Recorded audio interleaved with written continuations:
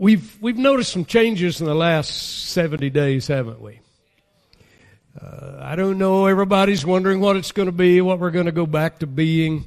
I will tell you what we're going to be. We're going to be people of the future because God's a forward-moving God.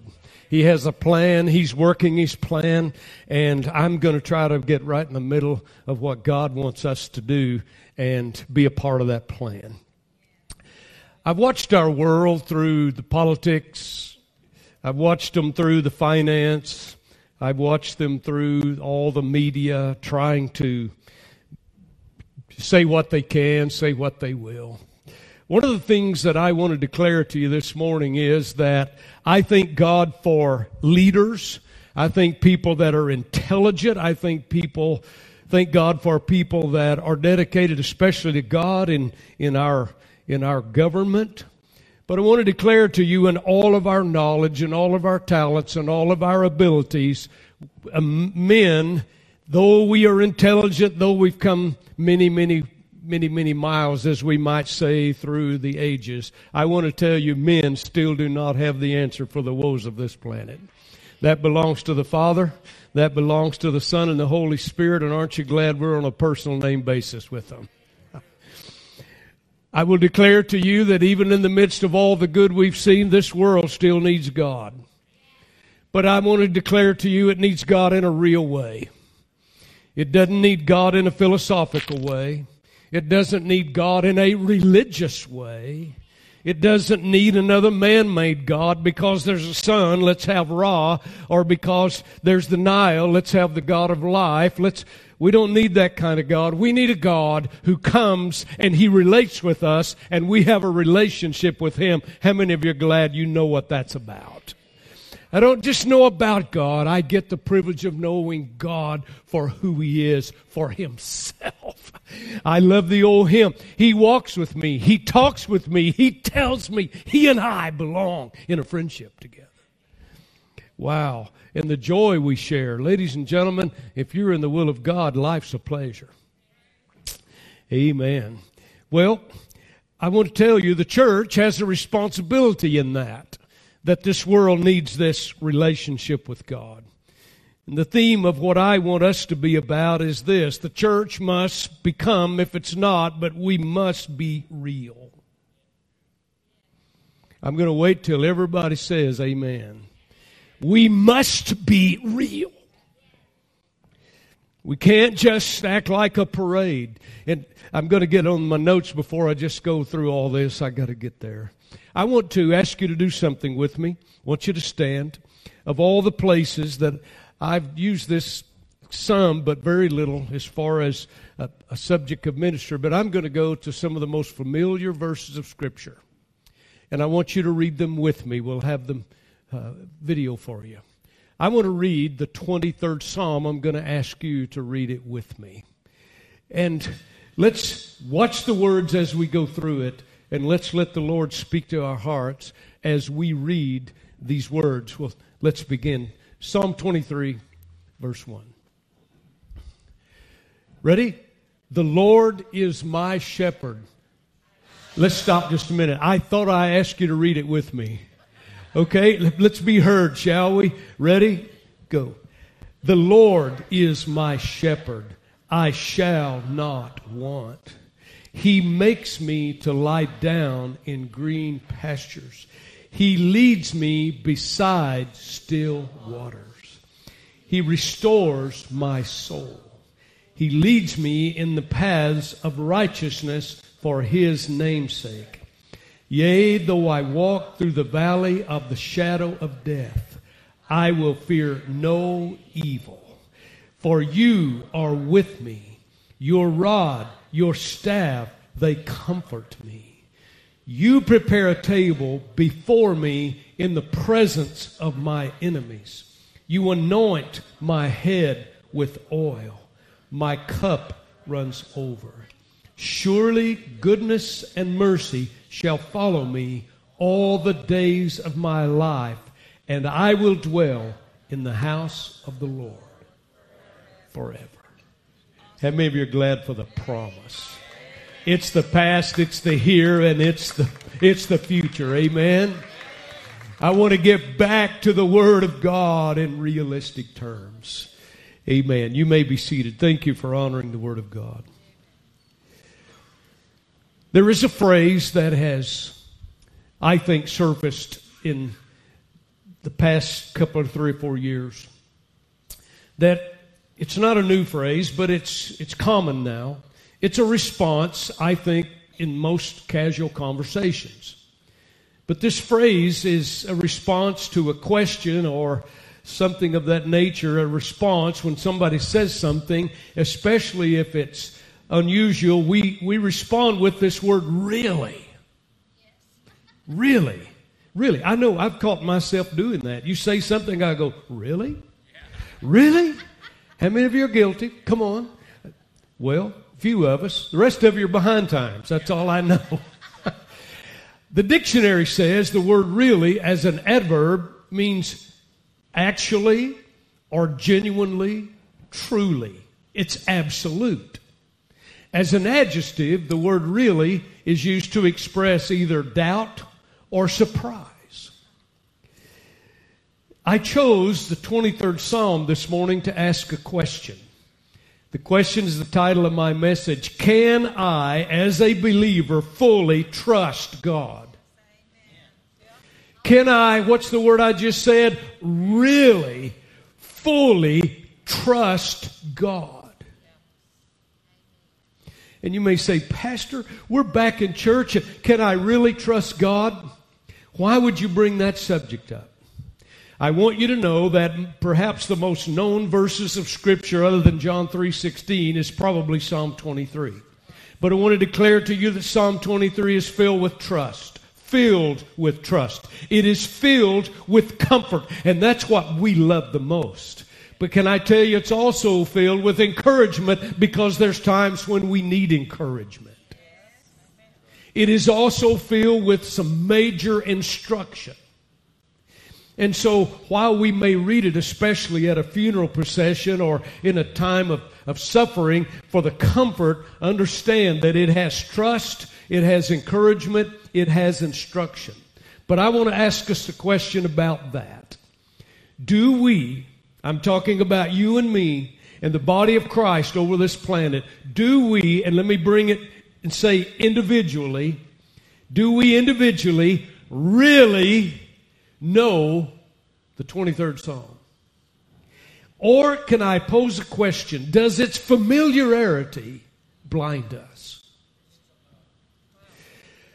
A pastor was asked to officiate a funeral, and the family came to him a long time ago and said, Pastor, we're going to plan on having the 23rd Psalm, and we're going to begin singing. Our family is going to begin singing at the second verse. Would you introduce it and then begin us with that verse? And the pastor told lately, he said, sure, I'd be glad to. But he said when he was told that with the family, he didn't have his Bible, and he started trying to quote it, and he confessed that a dozen or more times he would say, the Lord is my shepherd, I shall not want, and he never could remember the second verse. So just sit still, freeze, don't move right now. I don't want you to feel guilty, and I don't want you to, of course, confess your sin here. But how many of you have tried to quote the 23rd Psalm and miss it and miss it and miss it? That's why I said freeze. I can get started. I know sometimes I can just go right through it. Sometimes I get, no, that verse belongs down here or it's here. And okay, so you can really believe that. The pastor can't always quote it. I'm going to work on it. Aren't we so mesmerized with the world and its pressures that sometimes the simplest things can sometimes go beyond us? The trust of God must be settled before the grave. This trust in this God of the 23rd Psalm must be settled before the grave. And let me come to the believers, especially the trust question makes all the difference. This trust question makes all the difference in how others receive your life and your witness. So if during our travel on this terrestrial ball, if we say we trust God and then a COVID-19 comes and we go, oh, what's going to happen? If that's our reaction, then Christianity's not real to a world that needs it.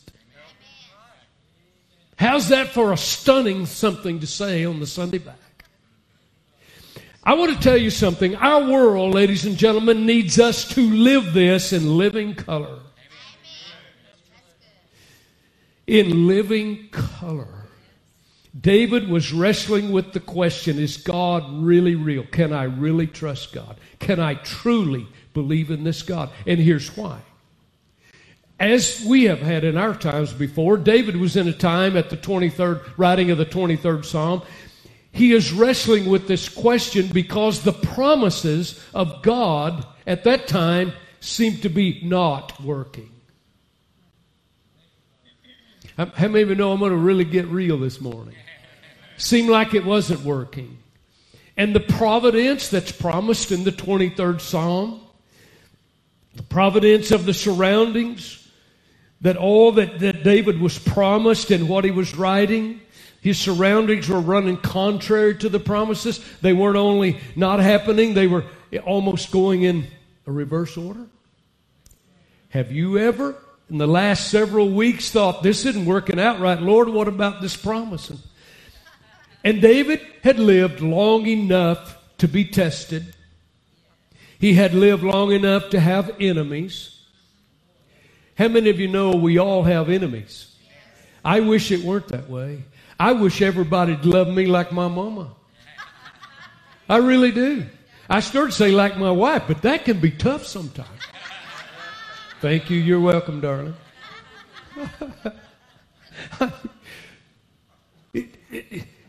He had learned enough to experience, and we can rationalize it, and we can run back to it. He had learned enough to experience fear.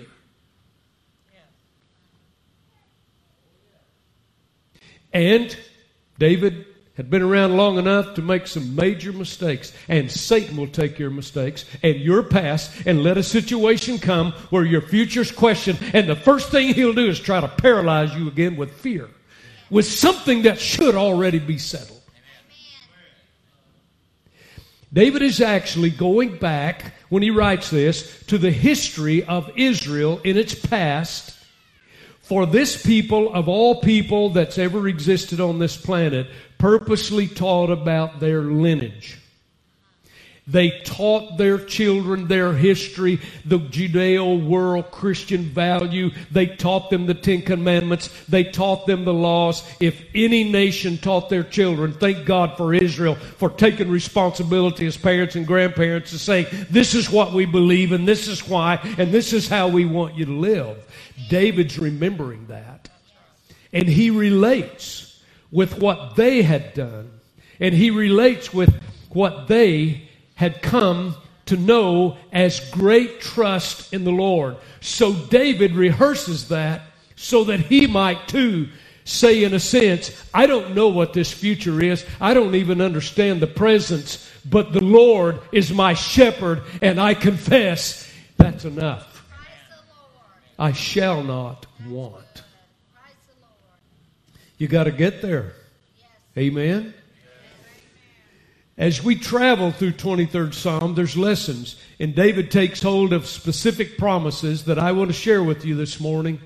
I want to trust that God will fill every one of these promises in our hearts today.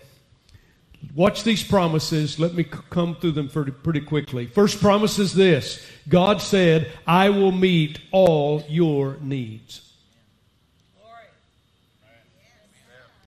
Let's ask ourselves the question, do we really believe it? Yes. Do we really live that sense of security and absolute promise in the midst of a COVID-19? Can the world tell that we believe the Lord is my shepherd and He'll meet all my needs?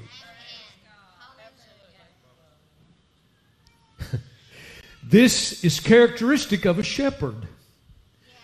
The Lord. This is the Lord. This is not some second-rate God here. This isn't a small g God. No, this is the Lord. This is Yahweh, Jehovah, Elohim. This is characteristics of a shepherd. He knows everyone, the Scripture says, individually. I want to declare to you in this sanctuary and on Facebook all across this world, God knows you. He knows where you are. He knows what you think. He knows what you're going through. He even knows the thoughts, the intents of the heart. You're not here by accident. He put you here for a reason, and He knows you individually. And He knows every individual's temperament.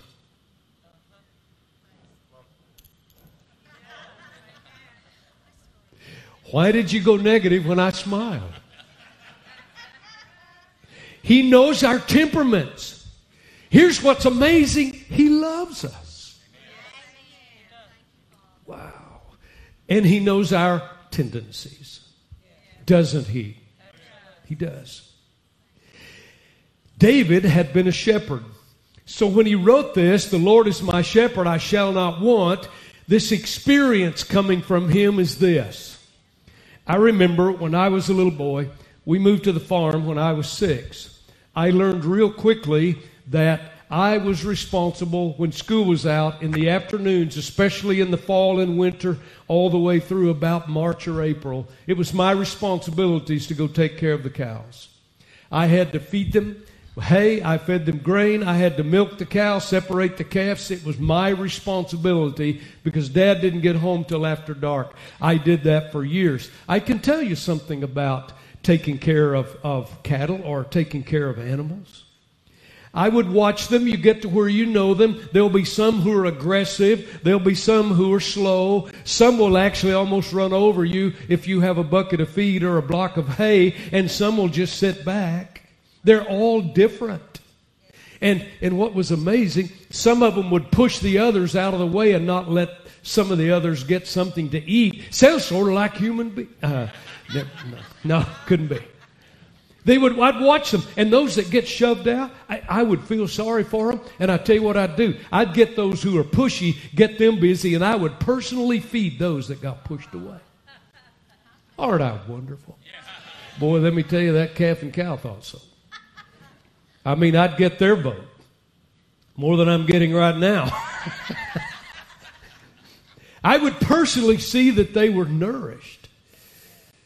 David knew God was a good shepherd.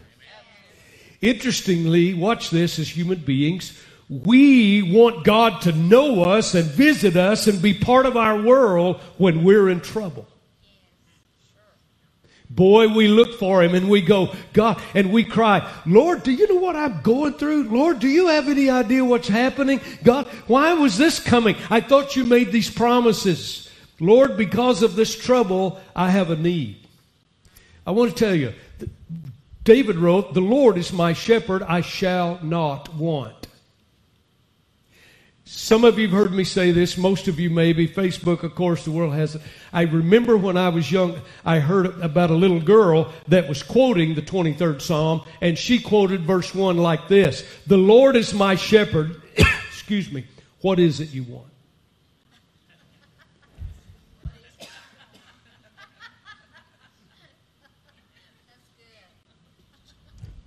I've thought about that for years.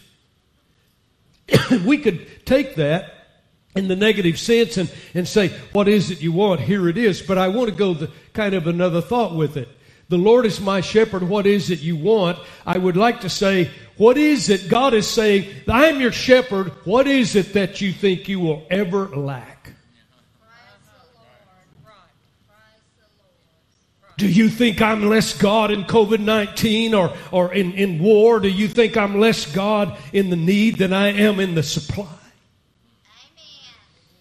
Amen. The Lord is my shepherd. I want to declare to you, David is saying, I can trust Him absolutely to provide my needs. I want to declare to you, God knows your name. He knows your address. He knows your social security number. He knows the hairs on your head. And He knows everything about you. So are we going to be real? And are we going to live this? Or are we going to just be like the rest of the world? Are we going to go, oh my Lord, what's going to happen? What's going to happen? Let me tell you something. God's plan's going to happen, and I'm in the middle of it. He is the Lord, my shepherd. I will not want. I will not lack. But we have to believe that and live that. Secondly, verse 3. He promised to restore me when I fall.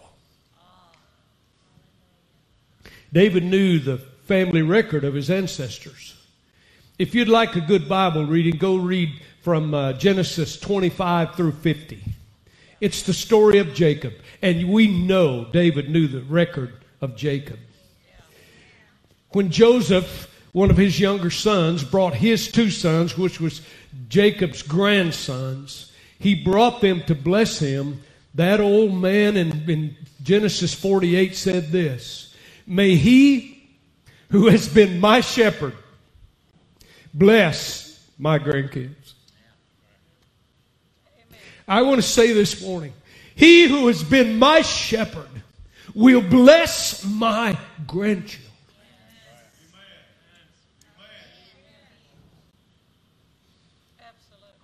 That doesn't change every generation. Perhaps David took that for granted until 2 Samuel 11. Maybe he took it for granted until Psalm 52 came, when he finally hid his face and repented for an adulterous affair that he had. When the king broke almost every commandment, he coveted, he stole, he lied, he endangered in murder. I'm talking about Jacob. And now, David, the Jacob story has much more significance to him. So I want to stop and say something.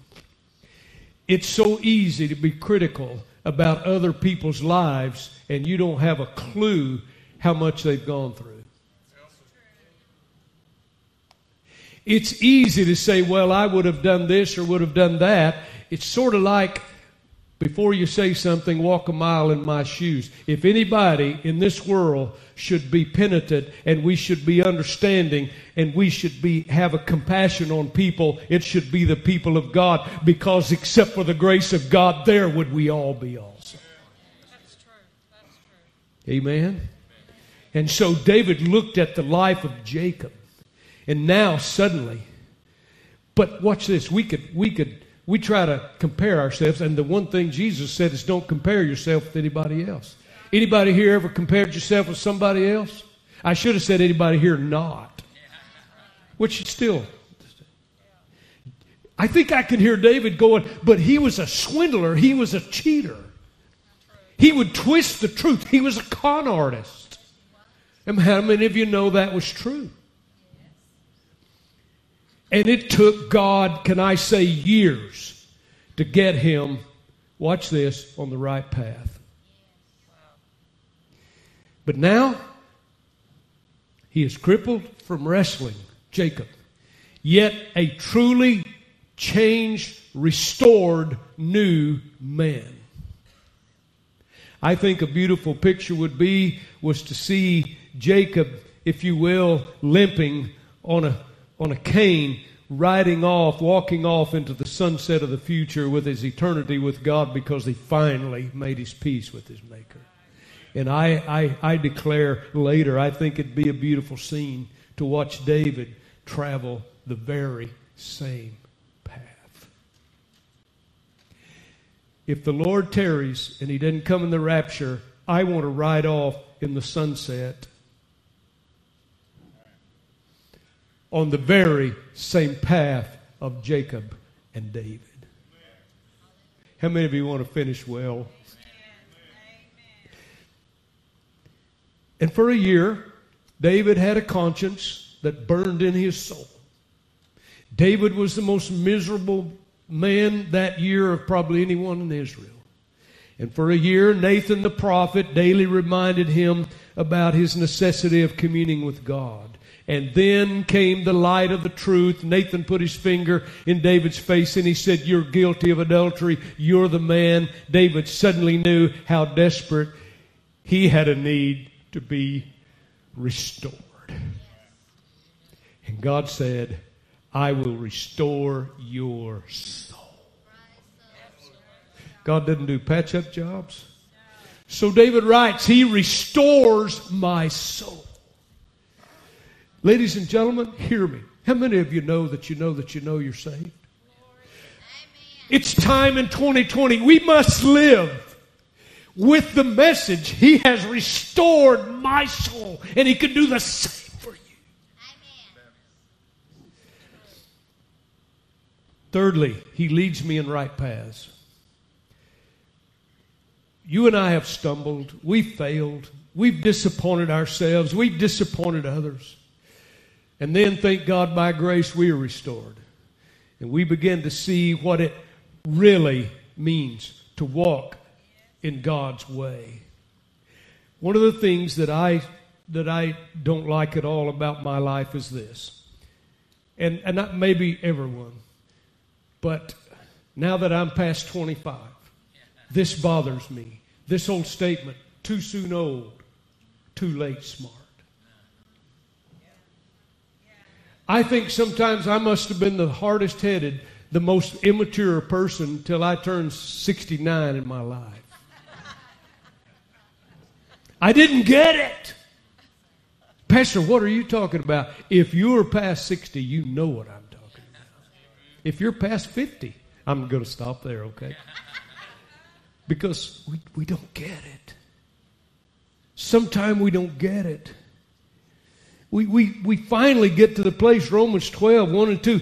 God's will is good and it's acceptable and it's perfect. And right in the middle of that, we have peace. And I want to tell you something. When you get right in the middle of God's will and He restores you, He puts you on a path. I want to tell you something. I declare to you, when you're on the right path with God at the helm of your life, let me tell you, life is a pleasure.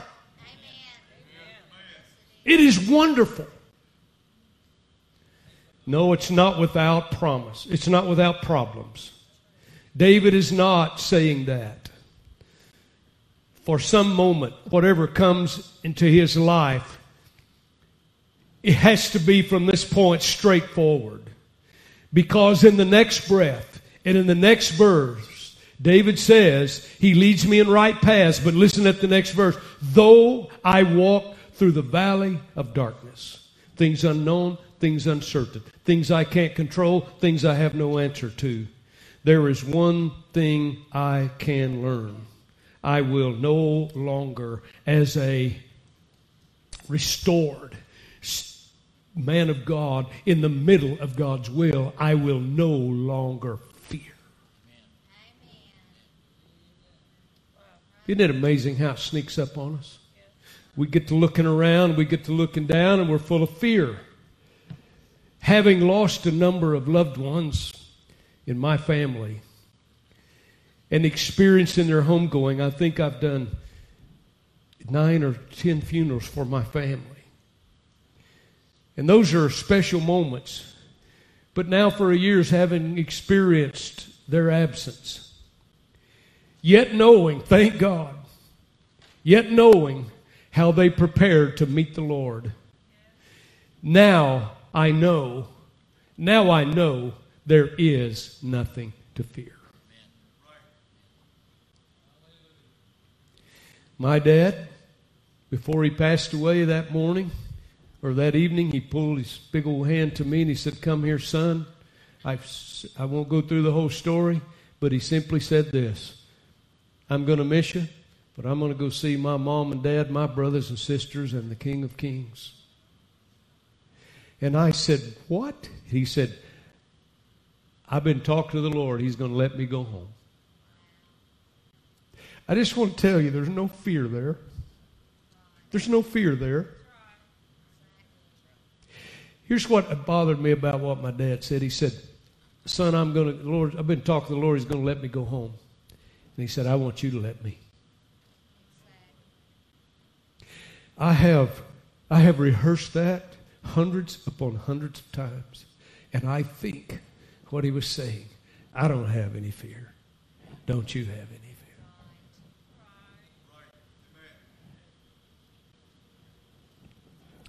Let me tell you, it's good to stand on that kind of a foundation. Isn't it? I wish that every person, every grandparent, every parent, every person that ever expects and wants to be married and have children in the future and all that, live with that kind of testimony. Let it be real. Know that there is now nothing to fear. There's great security in trusting my soul to the great shepherd who knows my temperaments. He restores me when I fall. He picks me up. He dusts me off. And he says, come on, Brooks, let's make another mile. And if you get knocked down and the devil won't feed you, I'll personally take care of you. The older I get, the more I spend time with people, the more I'm convinced that many people, I've watched it in the last 2 months, many hundreds of thousands of people are nothing more than a mass of fears. I mean, fearmongers are all over this internet. I mean, they are taking advantage financially of everything. Have you noticed some prices have gone up since?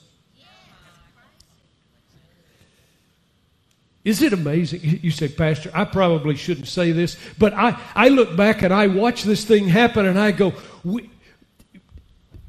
we have a Bible that promises us eternity and need for the journey and restoring if we fall and power and pleasure and benefit and blessing in walking in His will. And we get upset, afraid there's not going to be enough toilet paper.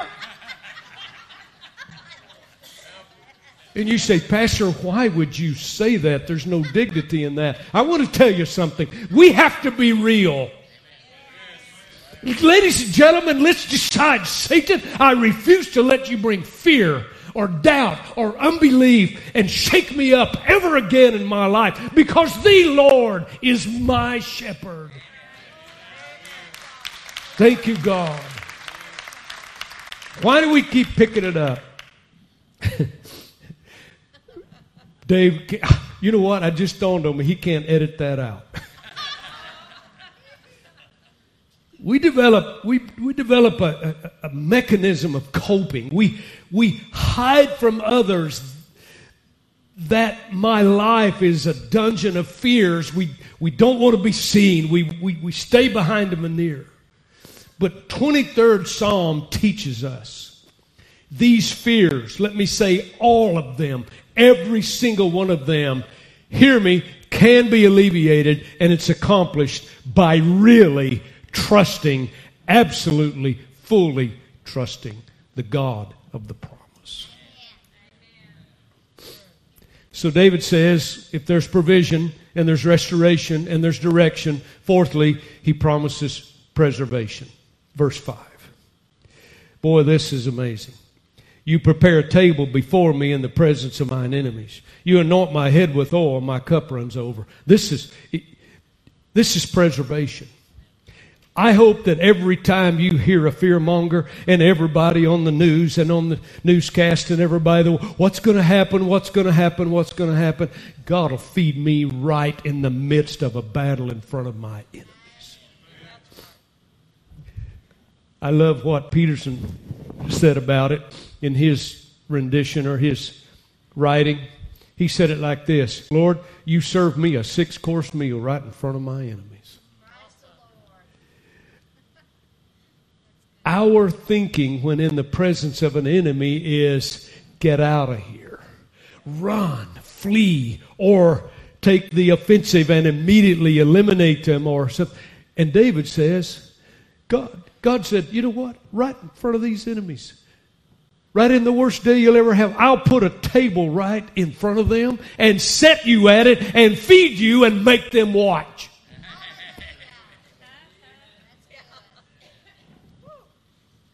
You say, Pastor, really? Yeah, really. I believe God has a message to say, listen, I can cope with them, or you and them. I can cope with you and them. And listen, David says in the midst of his enemies, watch this. He's sitting here. His enemies are trying to kill him. God gives him a 6-course meal on a table in front of them. And he said, he anoints my head with oil.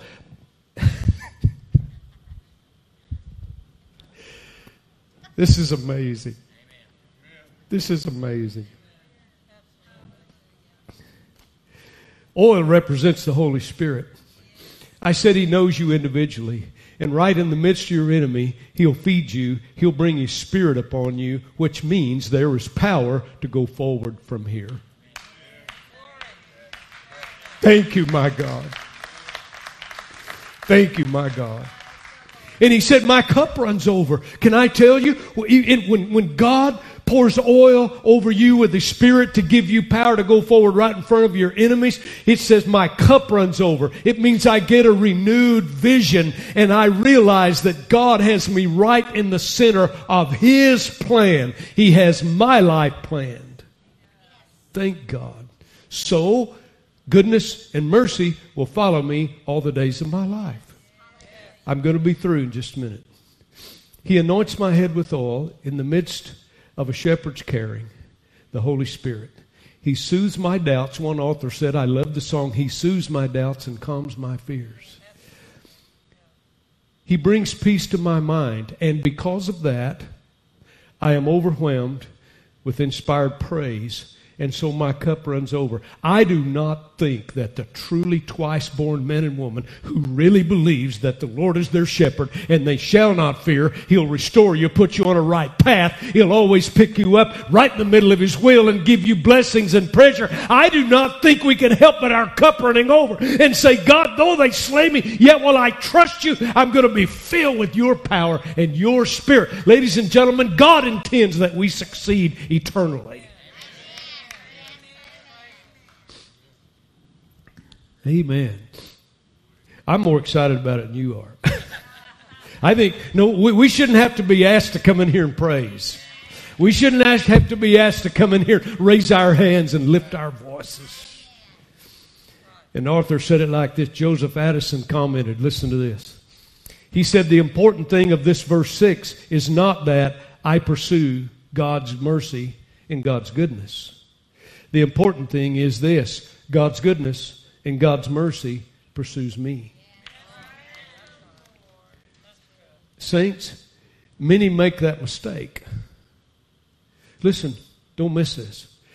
I'm pursuing God's goodness, God's mercy, and eventually I'll catch up with God's goodness and God's mercy. I'm not feeling it right now. That doesn't seem like right now. Eventually I'll get there. And let me pause and say, parenthetically, truly we are instructed to pursue Christ-likeness.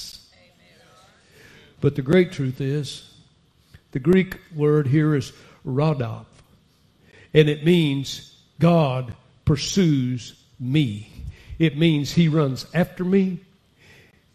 It means to pursue with intensity. I want to tell you something. God will never lose you by default.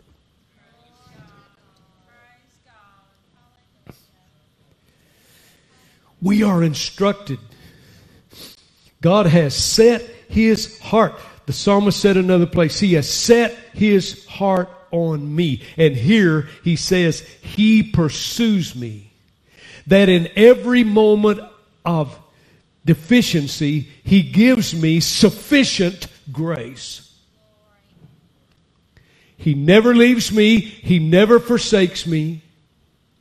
He never throws up His hands to me and say, I give up, I quit. He knows my temperament. He knows my tendencies. He knows my failures. And He said, I'm going to restore your soul, put you on a right path, put my power in you. There's a future. I have it intact. Finish my plan. That's a good message.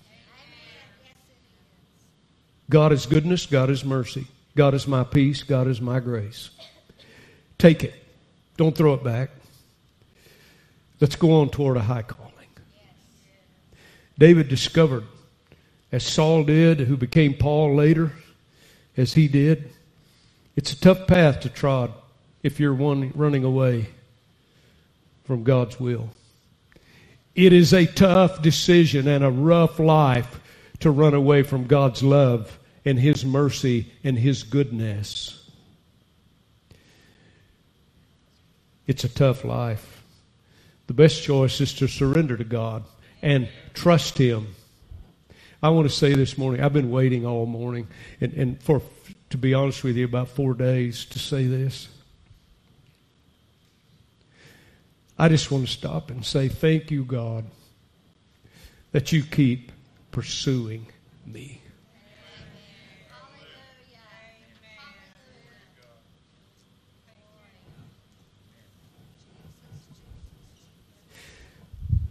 How many of you are glad God never gave up on you?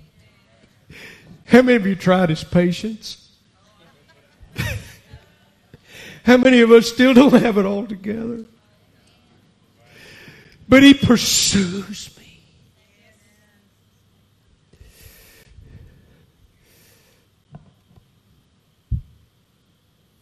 Final thing is this. I want you to notice the pronouns. They're all singular. It's my, I, and me. All the way through it, 6 verses. I, my, and me. Verse 6 says, I will dwell. David took it personally. I will dwell in the house of the Lord forever. I want to repeat. A guy named Richard Desjardins made this statement. I had a friend since high school call me yesterday. Big problems, family situations. I gave him this quote. I said, say this to the person that needs it today. He called me, Brooks, what can I say? I said, here's one of the greatest things I think should change our life. Richard Desjardins said this. We are not human beings having a spiritual experience. We are spirit beings having a human experience.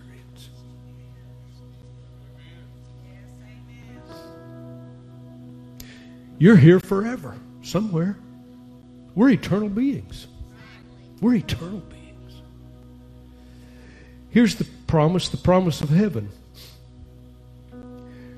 I know where I'm going. I know where I'm going. I know where I'm going. I know where I'm going. How many of you know where you're going? We have a world that doesn't know. We have a world that just for whatever means can't ever be sure. Our world needs us to be real. Generation 2020, we must be real. In an uncertain world, looking for reality. No wonder the word really comes around all the time. We have a world looking for reality. Reality in God. But the Scripture says He presents that through us. I want to challenge us this morning. Be genuine. Be genuine. Be genuine. Be real. I wonder sometimes we can know each other for years and not really know one another. How many of you know what I just said? I've known my wife. As a matter of fact, we've been married last summer for 50 years. That's hard to do when you're only 30. That's really hard to do.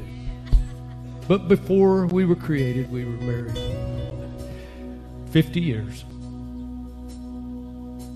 She still doesn't know all about me. And I absolutely have no clue where she is.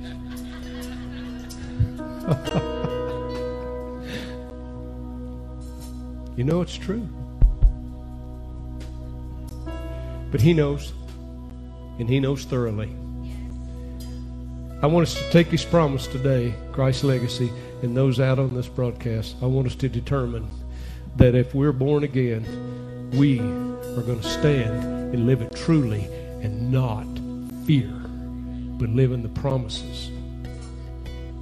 Because somebody needs to see our message. Somebody needs to see our song. Amen. And those of you who don't know the Lord, there is no other God like Jehovah. We used to sing a song, I loved it, and we repeated it. I hear a lot of people saying about new music, they repeat it, and a lot of times it does, but there was one I really liked, and it was a little verse we repeated about 8 times, and it said, there's no God like Jehovah. And I like the way we did it. We started low. There's no God like Jehovah. And then we build, there's no God like Jehovah. And we get there and we go, there's no God like Jehovah. I want to say to you, those out there who do not know the Lord, there's no God like Jehovah. There's nothing to compare to Him. It was like God is so holy and so high. No wonder the first commandment was, don't bring what you make and what you philosophize. Don't bring what you think and don't bring what you make out of fear and pain and all that and compare it to me, because they're nothing. I want you to know Jehovah says, I'm your shepherd. Well, there's been times in my life and my wife, the money was way longer than the month. There have been times when Satan comes in like a flood and we didn't know what we were going to do. And I'm just going to say something here, because I was taught that my dad said, when you say I do, son, you do. You know what that means? I expect you to be a man, and I expect you to make your own way. But the good news is he taught me how before he said that. How many of you know what I mean? But today, here's one of the problems I see in our society. When people get up in 25 and 30, and even I hear them 40 years old, they're back saying, Mom and Dad, give me, give me, give me. And I want to go, you know what? I understand problems sometimes, and please don't think I'm being judgmental, but I want to tell you something. Once you grow up, you ought to be responsible for yourself. And I've learned that when you'll take that stand and you'll be responsible for yourself and you get a hold of God, Jehovah knows exactly how to say, the Lord is my shepherd, I shall not want. When we couldn't afford insurance, hospitalization, and have all the securities of that, our little boys would get sick. The first thing we did, not the second or third, the first thing we did was we took out some anointing oil in our house and anoint our children and say, God, you said.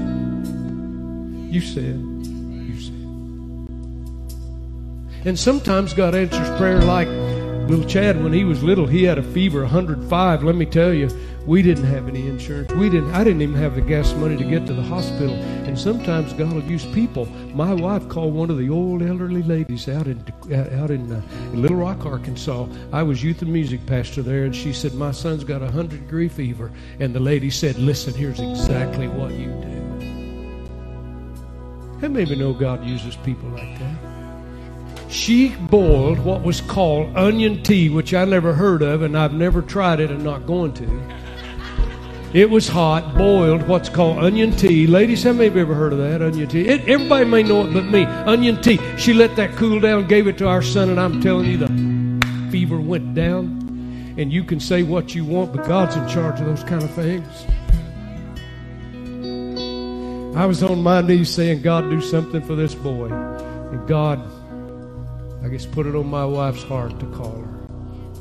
Aren't you glad? Life is a pleasure, and it's full of blessings when you get in the middle of God's will.